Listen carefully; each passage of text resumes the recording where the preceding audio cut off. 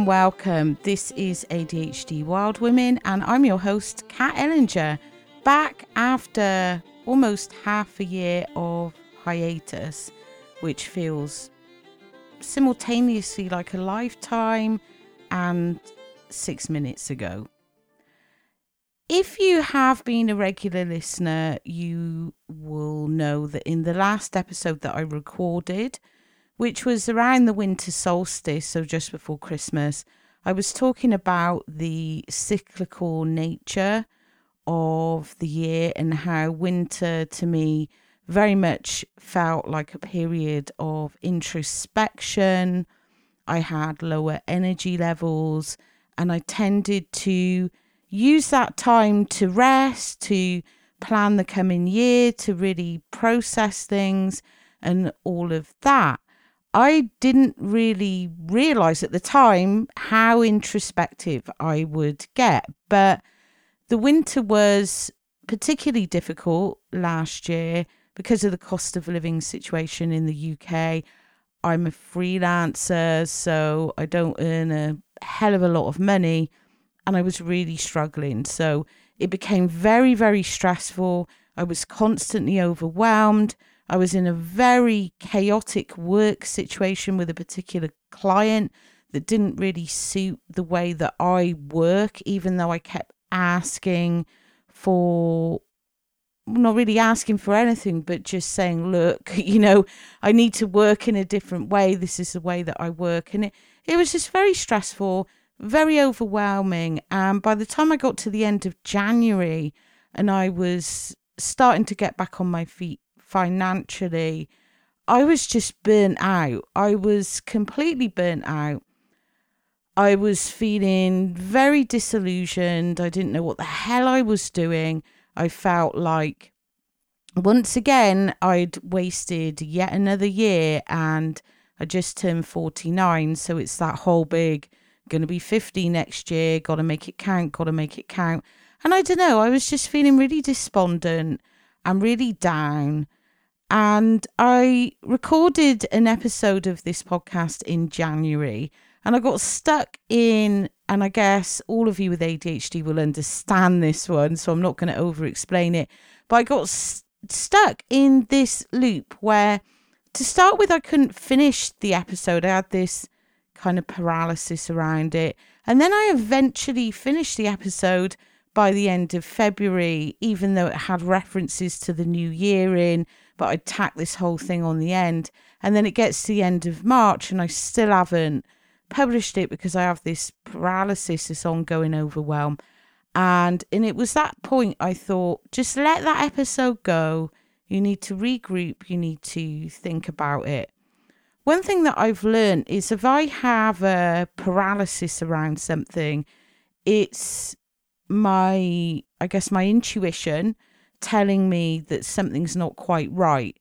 And it took me a couple of months to figure this out, and my ADHD coach was really helpful in this, in providing a sounding board.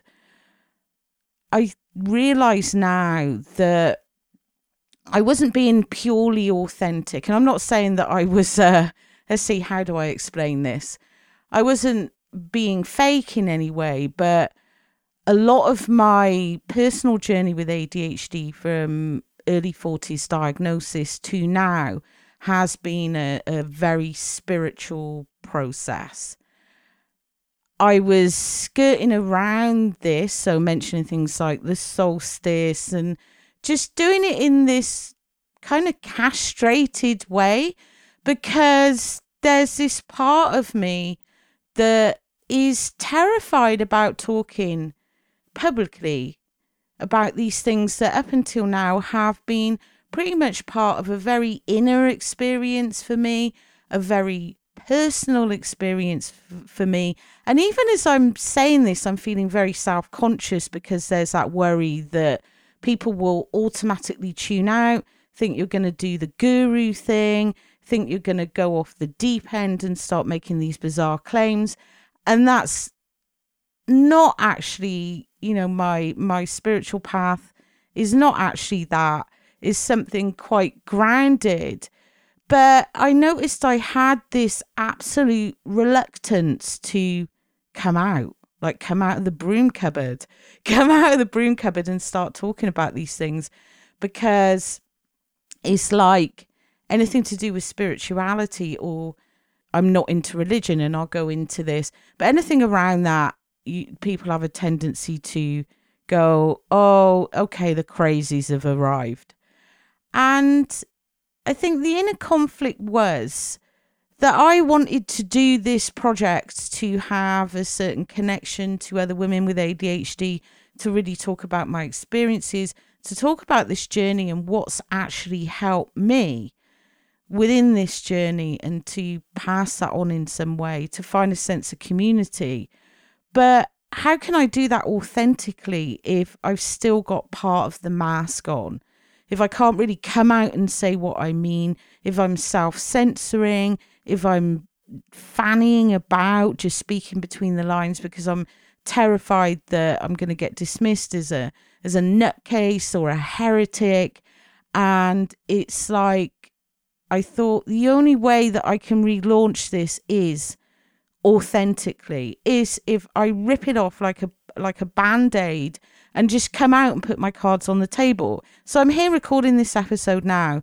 I talked about this with my ADHD coach last week. I'm seeing her next week, and she gave me a deadline. Like, next time we meet, you're going to have published that episode. Just get in there, get your flag in the sand, just do it. So here I am doing it, feeling incredibly self-conscious, but also enthusiastic that I can actually share this stuff. And I totally understand that people want to tune out at this point, but I think when I started this project, I never wanted to be yet another podcast or website that tells people how to hack their ADHD, because I don't want to hack my ADHD. It's complicated.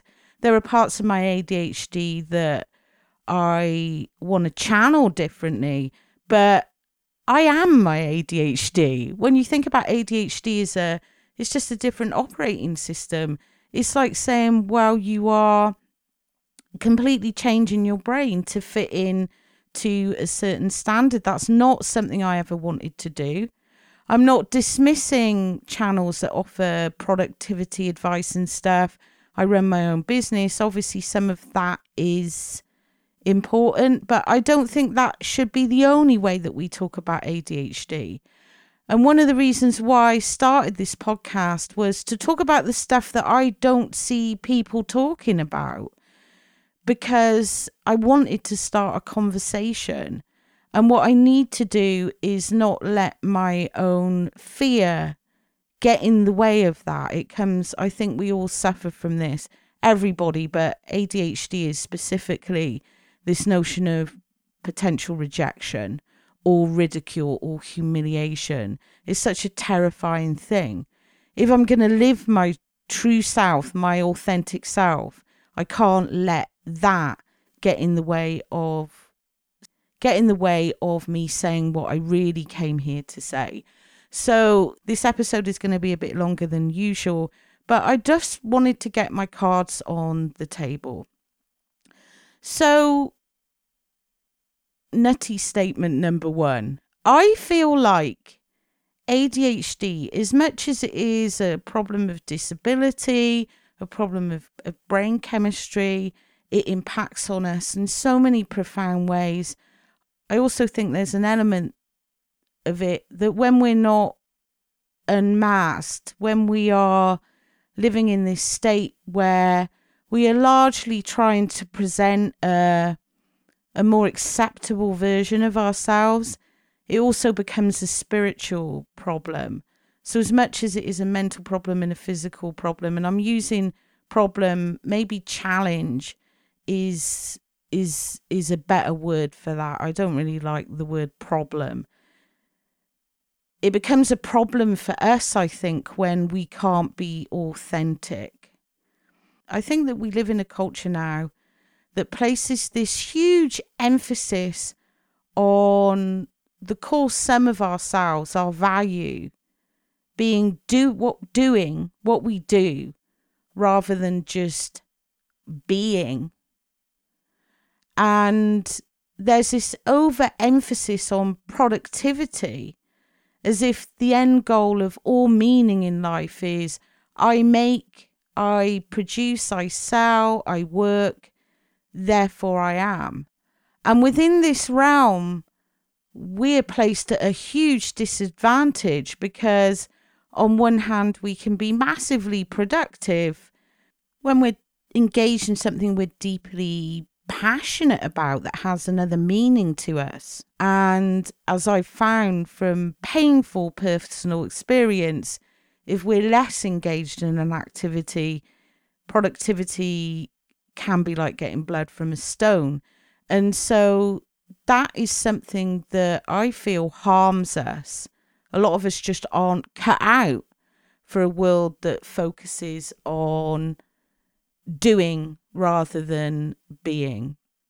So as I've said, ADHD is something I never wanted to hack because of the aforementioned. I feel like while a lot of this advice can be useful, and I've adopted some of it because for years I couldn't understand why I couldn't action my goals, my dreams, and a lot of that advice has really shone a light on why neurotypical planners and things like that don't work for me. And so whilst it's always a work in progress, it's not perfect, I have made use out of that information. But I feel like there's this extreme dominance of that in the ADHD help world. And I'm not saying that that's not useful. It completely is. And it's also useful to understand the chemical mechanisms at play in our brain. It can relieve us a lot, of something that undiagnosed we don't understand. Undiagnosed, I thought I was stupid. I didn't understand why I couldn't do things that were necessary for just basic human functioning, and understanding it in a more biological way really helped me. So I'm not denying that there aren't struggles there and it's not a disabling condition. You can't avoid disability or feeling disabled or feeling at a disadvantage even in a society that's neurotypical and capitalist. But what I am saying is we need another approach, one that focuses on being rather than doing, because I honestly don't think our core value lies in what we produce. Which brings me to my second point, and that's that my own diagnosis sparked a spiritual awakening. It's a weighty thing to say, but it's true. And if I don't come out and say this, then I'm not being authentic. I'm not telling the whole story. And what I mean by this is after my diagnosis, I started to develop a conscious contact with something bigger than myself. What I mean by this is I didn't find the church. I didn't find any form of organized religion. I wasn't born again. What I found was a purpose, a higher path. And it had always been there. This is the thing. It was even there when I was a child. Unconsciously, it would manifest in my relationship with music, with art, with creativity, and even within my sexuality. But it took my diagnosis for this, actually becoming conscious of it. By dropping my mask and separating what was mine and what was society's and what was universal and therefore divine, that's when I really started to see the difference in how I was able to live my life as a woman with ADHD. What I talk about as spirit, so it's spiritual, not religious, is what people often say, but it's more about a core philosophy to living in a state that goes far beyond material reality, and it's more about having a zest and an appreciation for all the magic in life, including that in ourselves. I think one of the most deeply spiritual people I've ever known was a friend of mine who unfortunately died a few years ago, Mike, and he was an atheist, but he saw this divine creative energy in other people and things, this sort of innate power that people had that they might not be aware of. He was able to act as a mirror for that. So whenever you hung out with Mike, what you always saw reflected back was your best self. It really was a gift. He really believed in people. He really believed in individuality and innate talent and creativity and all of these things, but he was an atheist. So when I talk about a spiritual awakening, and I do identify as pagan, and that's a very broad umbrella. I'm largely solitary. I have my own esoteric practice. I don't really follow anything like the Wiccans or anything like that, because being ADHD, it's always about going your own path. But what I mean by a spiritual path is what I believe the psychoanalyst and theorist Carl Gustav Jung called individuation. So it has nothing to do with religion, but it's this way of being fully connected, fully realized, a free creative soul in the world. So that has become my framework really for working on myself for personal development.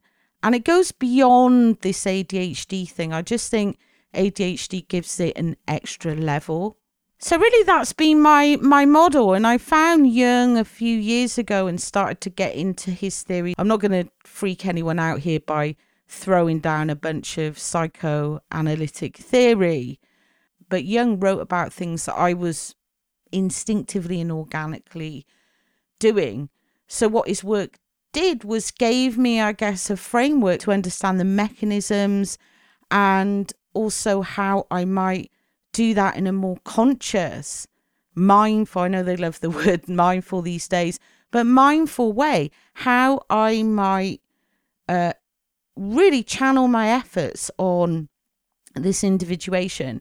And Jung believed that individuation was a natural process, that we all go through it, and it's something that generally happens in the second stage of life, but that certain people get stuck or they have issues that they're not able to get around, and so they don't fully realize it. To be individuated is to be your true authentic self. And I think that is true, because the process for me, although I had therapy, it wasn't Jungian. It started through a process really where I was nearly 40. I lost my job.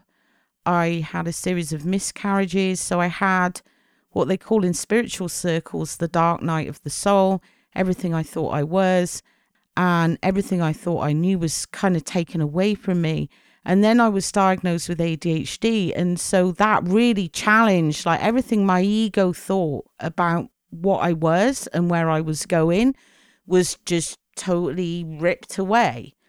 When I came out of the other side of that, I started to see things in a very different way. And I started to individuate, to try and find my higher path, my higher self, my true self, my authentic self. I think we use all these words interchangeably, but they all mean the same thing, to actually be you.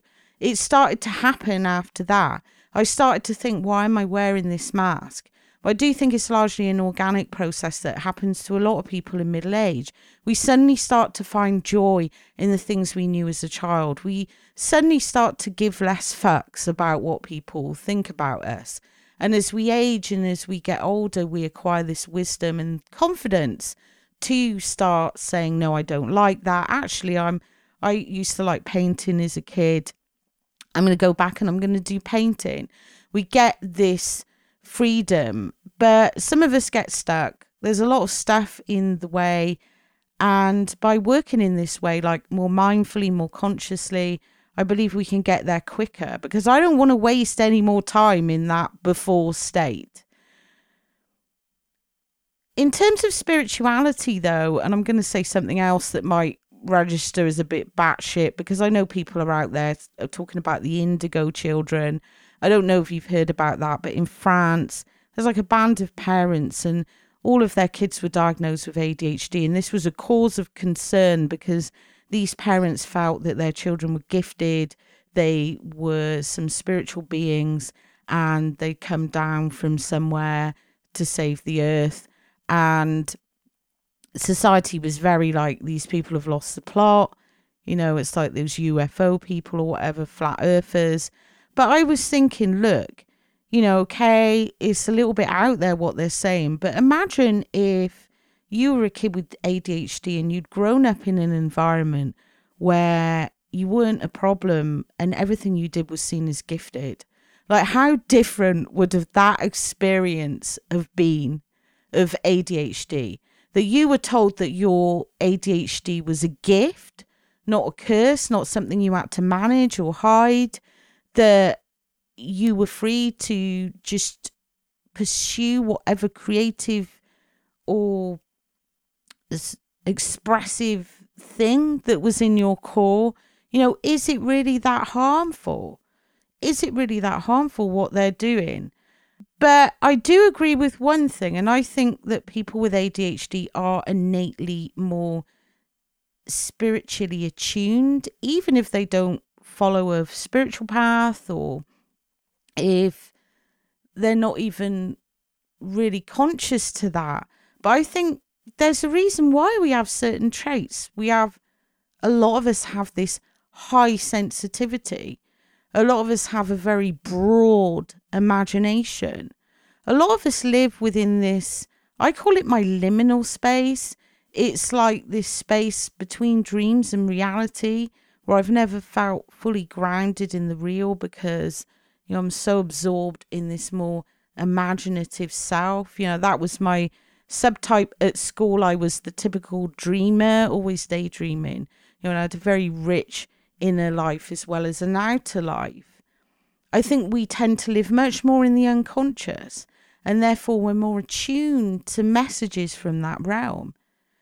And I think we see connections where others don't. We have this high sensitivity to our environment and to other people's feelings in general. And across the board, we have high levels of sensitivity. I think a lot of us are motivated to deepen consciousness and understanding of others and the world around us. We're quite often looking for something, a sense of connection, much more than neurotypical people. And so, in essence, I think we're hooked into an entirely different frequency. A lot of what we're told about that being wrong isn't. It can actually be a gift if you have somewhere to channel it. I think we feel a lot of pain in our souls because it's like Jung said, in order to individuate, you had to understand what was the ego and what was the unconscious.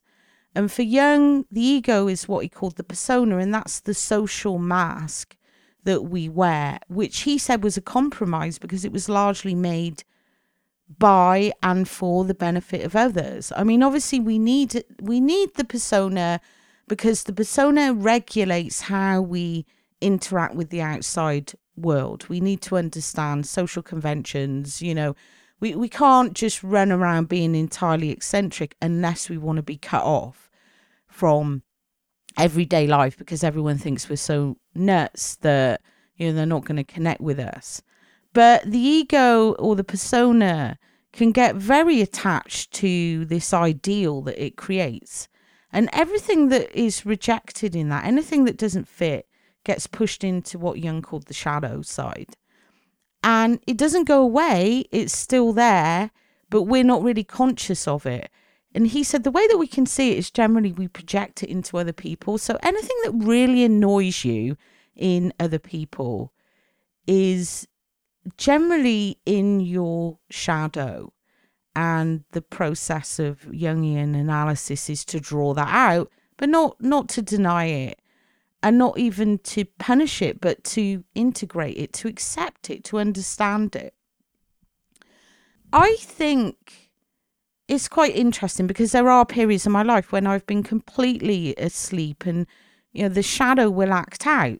And I see this a lot with ADHD, as you have, and I'll talk about this in a minute, but very deep trauma around certain things. 10 years ago, I would just lash out when triggered by certain things.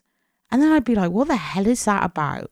That wasn't a Jungian framework, my shadow acting out. It won't go away. What it will do is it will just appear unexpectedly, and you will think, the hell was that?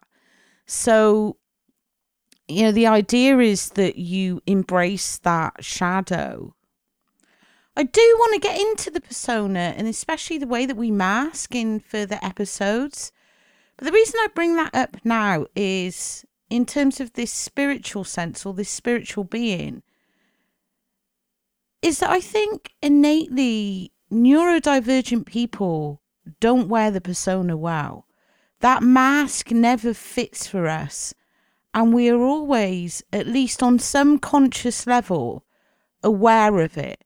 We are aware that we are compromising in a way. From everything I've read, and I've read quite a lot, neurotypical people or more typical people can be entirely blind to even the existence of the social mask. And I think it's evident how much we're aware of it when you look at the current discussions around neurodiversity. Social masking is one of the hot button topics, isn't it? Everybody talks about masking these days. And this is essentially a Jungian concept, that we are forced to wear this mask. The mask never fits us, and it damages us on a deeply profound soul level, I think, because as people, we need to feel that we are being authentic. I think because we are forced to compromise ourselves so much, we are forced to hold so much back and regulate so much on a day-to-day basis that it becomes heavy on the soul. So even when we don't have a particular spiritual path, we are very conscious of the needs of the soul, and they are very much integrated in us in a way that for a lot of neurotypical people, they have to actually do work to become aware of that, to integrate it. It just is part of us, and it wears on us until it generally gets to a point when you look at later stages of diagnosis, and a lot of women around my age who came out of the same generation, and even before that, largely the Gen Xers, but even some of the baby boomer generations that are now getting diagnosed in their 70s is not uncommon now. I think it weighs so heavily on us, and we live in this very compromised position that becomes more and more painful. We eventually snap, we eventually burn out, we can no longer wear that mask, and that's when we get diagnosed. That's when it all suddenly starts to make sense. And that was very much my experience, but I know from talking to others of the same generation, it seems to be quite a common experience. I know it's not the whole experience, and people come to diagnosis for various other reasons, but I was entirely unconscious of my ADHD until I was in my 40s and somebody else suggested it to me.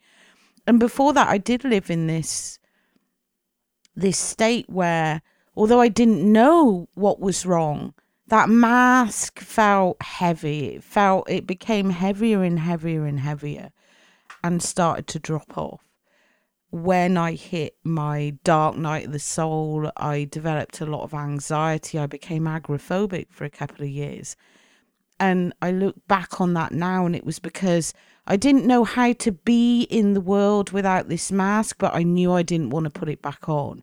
When you take off a pair of shoes that have been hurting you, but you've been walking around in them all day or all week or whatever, and you just tolerate it, and you take them off, and you think, I would rather walk barefoot than put those back on again.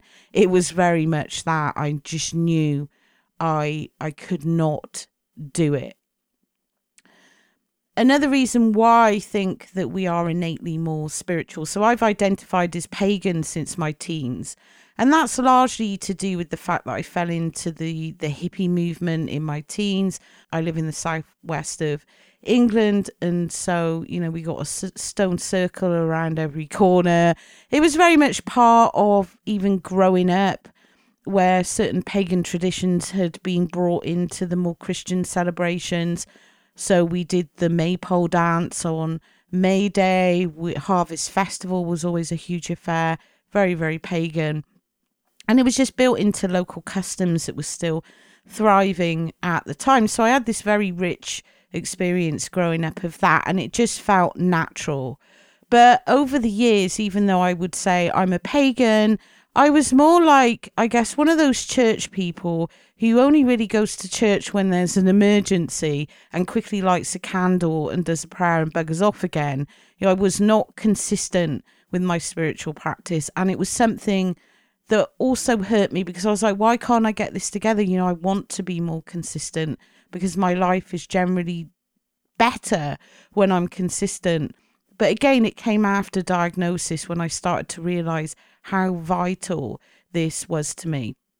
After I had this whole awakening process, which, you think, I see some people talk about spiritual awakening like it's this wonderful thing. They wake up one day and they see the divine in everything, and the sun is shining and the butterflies are out.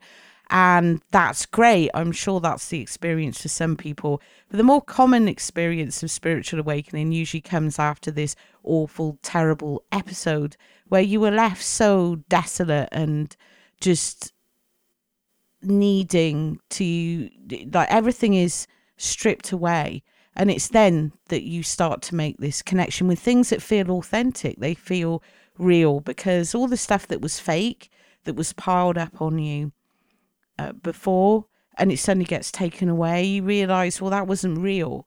So what is real? I need to find what's real. And that was definitely my process. And I started to read all these books and all these videos and stuff on awakening, because I wanted to get a sense of what it meant. And I was also in a lot of emotional pain from what had happened. So also I wanted to reconcile with that. I wanted the difficult part over with. And the one thing that I found in reading a lot of these books is you quite often get people writing about how they came to, quote unquote, awaken. It often involves people doing these ritualistic processes. So, going on a vision quest, or doing hours and hours of meditation, or fasting, or all of this stuff. And then they write about the after. I was born again and I had these heightened senses and I could hear everything and I could see colour differently and blah, blah, blah. After reading a ton of these things, I was like, but this is my default state. I don't need to go on a vision quest to have a heightened sensory experience of the world and to see connection, because I've always done that. That's just my natural state. I think people with ADHD don't need to do 10 hours of meditation on a cliff in Bali, or go on a vision quest at some spiritual retreat in the desert to possess what in spiritual circles is seen as a more divine heightened state. We're in a perpetual heightened state. So that did make me laugh. But then it was further compounded by, I read this book and it is a beautiful book. It's beautifully written, and it's called Courting the Wild Twin.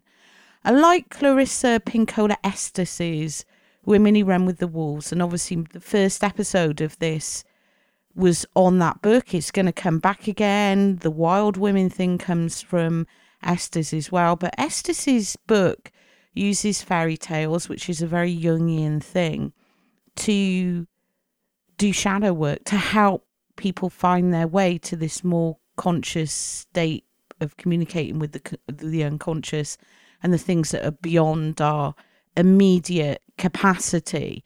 that's what it is. It's Jungian shadow work. It's about Jungian analysis, and she uses mythology and fairy tale, which is one of the key things in Jungian analysis, and one of the reasons why I love it so much, because I'm obsessed with fairy tales. But I read this other book called Caught in the Wild Twin, and it does pretty much the same thing. It uses fairy tales and folklore to make sense of connecting with the wild twin, and the wild twin is obviously the higher self, the more creative self, that can get people into trouble if it's still unconscious, if it's still within the shadow.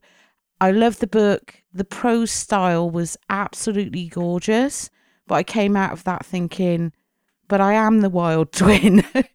Like, what do you do if it's the other way round? So it was an interesting process, and something that I just noted from reading all this stuff and engaging all this stuff for the last several years. With Jung, I've only really started consciously, recently started engaging that. I started shadow work about 3 years ago, and Jungian analysis are very expensive, so I actually just bought self-help books to do that. But that was an interesting process to me, because it revealed so much about why my behaviors were sometimes impulsive. And this brings me to, I guess, my last point. And I think the problem with seeing is everything as a symptom of ADHD is that you miss these other connections.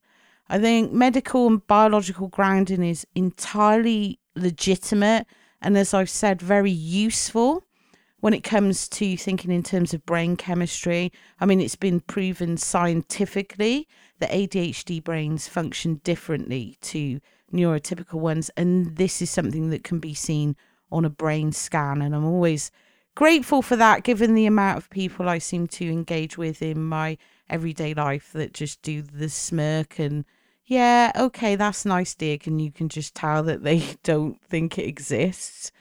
I'm always like, but it's been proven scientifically. I think the issue is when everything becomes a symptom, it therefore becomes something to be managed or treated. And within that, I feel like we miss this opportunity for a greater attunement to our higher selves, to our authentic selves, to our true selves, because we are still trying to suppress certain aspects of ourselves. We're still trying to fit that mask on. We're trying to manage parts of us because they're not acceptable in a wider sphere. After my diagnosis, I set about researching for years, like half a decade, what causes ADHD, what is it, what isn't it, how the brain functions, and what might cause what they call symptoms. And then it became clear to me it wasn't an entirely helpful approach when it came to the problem of personal development. So I stopped trying to hack my ADHD and I changed my perspective on it. ADHD is essentially an executive functioning disorder. And I hate the word disorder, but within a neurotypical world it is, because there are certain expectations. There's no doubt that we have issues with the way that we process information, with the way that our memory tends to function, our sense of time. And additionally, we struggle to regulate attention. And I've never understood why it's called a deficit, because I've got superhuman levels of attention when it comes. But according to the wonderful ADD attitude site, ADHD brains vary from neurotypical brains because ADHD brains have lower levels of a neurotransmitter called norepinephrine. I hate saying that one, which is also known as noradrenaline. And that is also then linked to lower levels of dopamine. Norepinephrine is the neurotransmitter that produces fight or flight response, whereas dopamine is the thing that helps control the brain's reward and pleasure center. And this then impairs the ADHD brain in what ADD attitudes say 4 ways. So the frontal cortex, which controls high-level functions like attention, executive function, and organization. It also affects the limbic system, and that's located deeper in the brain and regulates emotion and attention. The basal ganglia, it can cause a problem with interbrain communication, and information can short circuit in there, which results in both inattention and impulsivity.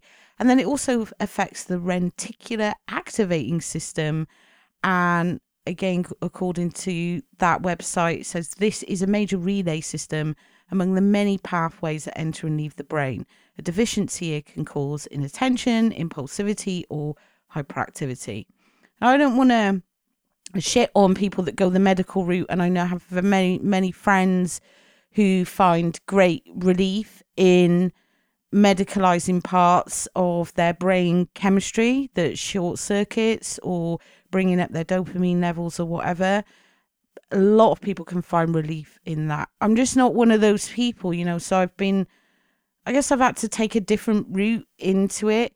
But even with medication, a lot of people with ADHD still struggle with these more emotional things, with low self-esteem, with coping with things, so I think it's also important to note that medication isn't this fix-all thing. It's not like a magic pill that will take your ADHD away, because ADHD is a way of being. You're always going to be ADHD.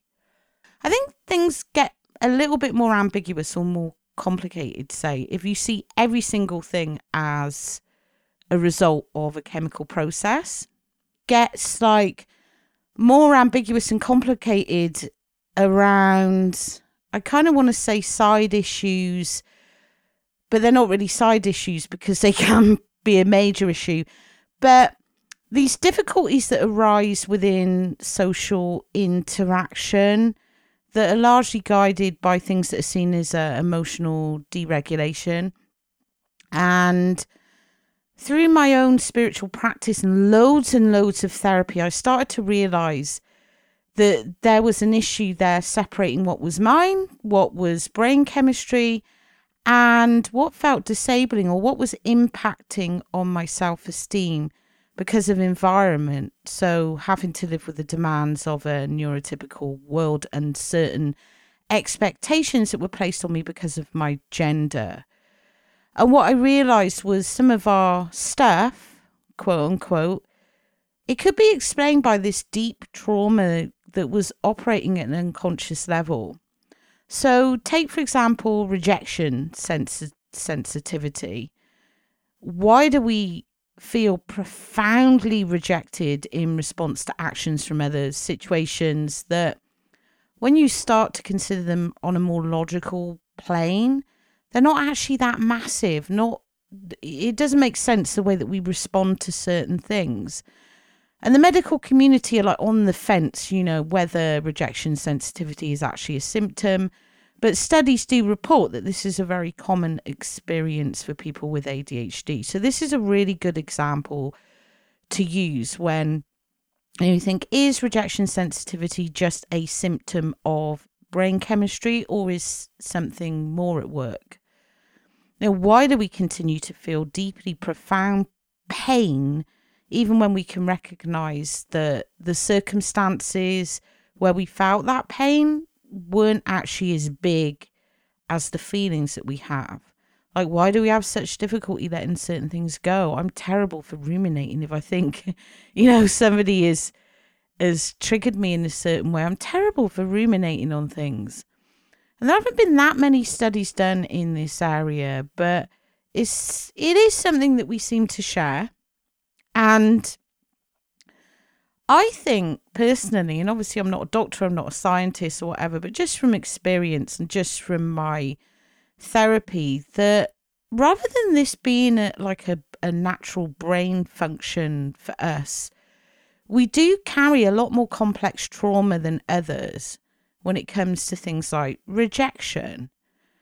I think there's a part of us that's severely wounded by the time we get to adulthood, because growing up we are constantly reminded that we don't fit in, and so it becomes a never-ending cycle, projecting old wounds into new situations. Very much this idea of the Jungian shadow, that we act out on that, and it feels beyond our control and beyond our comprehension. So my own journey became one of this processing, like what's mine, what's old, examining ways in which society boxes us in according to our status as women, the social rules and expectations placed on us, and these layers of social convention, stigmatization, and how negative experiences that we might not have recognized as such have really impacted in ways that we now continue to project that pain. And it's been a process of trying to recognize that, which is a difficult process because a lot of it does become unconscious. It's too painful for us to actually focus on. For me, it had to be done largely through therapy in this very safe, guided environment because, you know, all this stuff came up that I just didn't know was there. And I have been through, like, obviously traumatic things, domestic violence. I'm a survivor of rape, you know, these awful things. And I could recognize those as obvious traumas, but not the other stuff. It took a long time to get to that point. So, with all this in mind, I want to round out this episode with a kind of manifesto. And that is that I want to take a more spiritual and Jungian approach to living with ADHD. And I want to communicate that. I want to foster community and open a conversation about radical acceptance. I want to explore these aspects through this podcast. What's ours? What's theirs? Ways in which we can reach a more integrated, authentic version of ourselves, where we no longer have to feel too much, too little. And I think most importantly, where we no longer have to feel shame. And I spoke in the very first episode, as I said, of Clarissa Pinkola Estes's Women Who Run with the Wolves. And the first story in that, La Loba, that was the one that instinctively opened so many doors to me because I was finally able to start dropping the mask, accepting this wilder part of myself, the part of myself that society had tried to oppress. So this is a call of the wild to any other woman who feels the same way. I think we are powerful. We carry the spirit of the divine feminine, which is one of the most powerful energies in the whole universe. We carry so many gifts inside us. We're not broken. We may be different, but I think there are advantages to that if we're able to see things as they really are, rather through a lens of symptoms, of unresolved trauma, through other people's expectations. So for the next few episodes, I'm going to start looking at the persona and certain aspects of societal expectation or social rules that could impact on our sense of self, like our ego, our persona. Things, parts of us that get pushed into the shadow side so that they can run riot and cause us issues with our self-esteem, with our relationships, with our sense of self. I want to look at things like anger as a legitimate emotion, but look at the ways in which society doesn't allow us to express that. I want to look at things like beauty standards and diet and all of those things. But I also want to look at them more, rather than a more theoretical, sociological approach. I think it's important to recognize those systems at play, because then we're able to fully separate, we're fully able to remove that part of our mask. But then I want to look at the more spiritual side of that, what we can do to live a more soulful, meaningful life once we're free from that. So I hope you will be back to join me next time. And Let me know if you've enjoyed the episode. Get in touch. Tell me if any of this resonates with you. Until next time.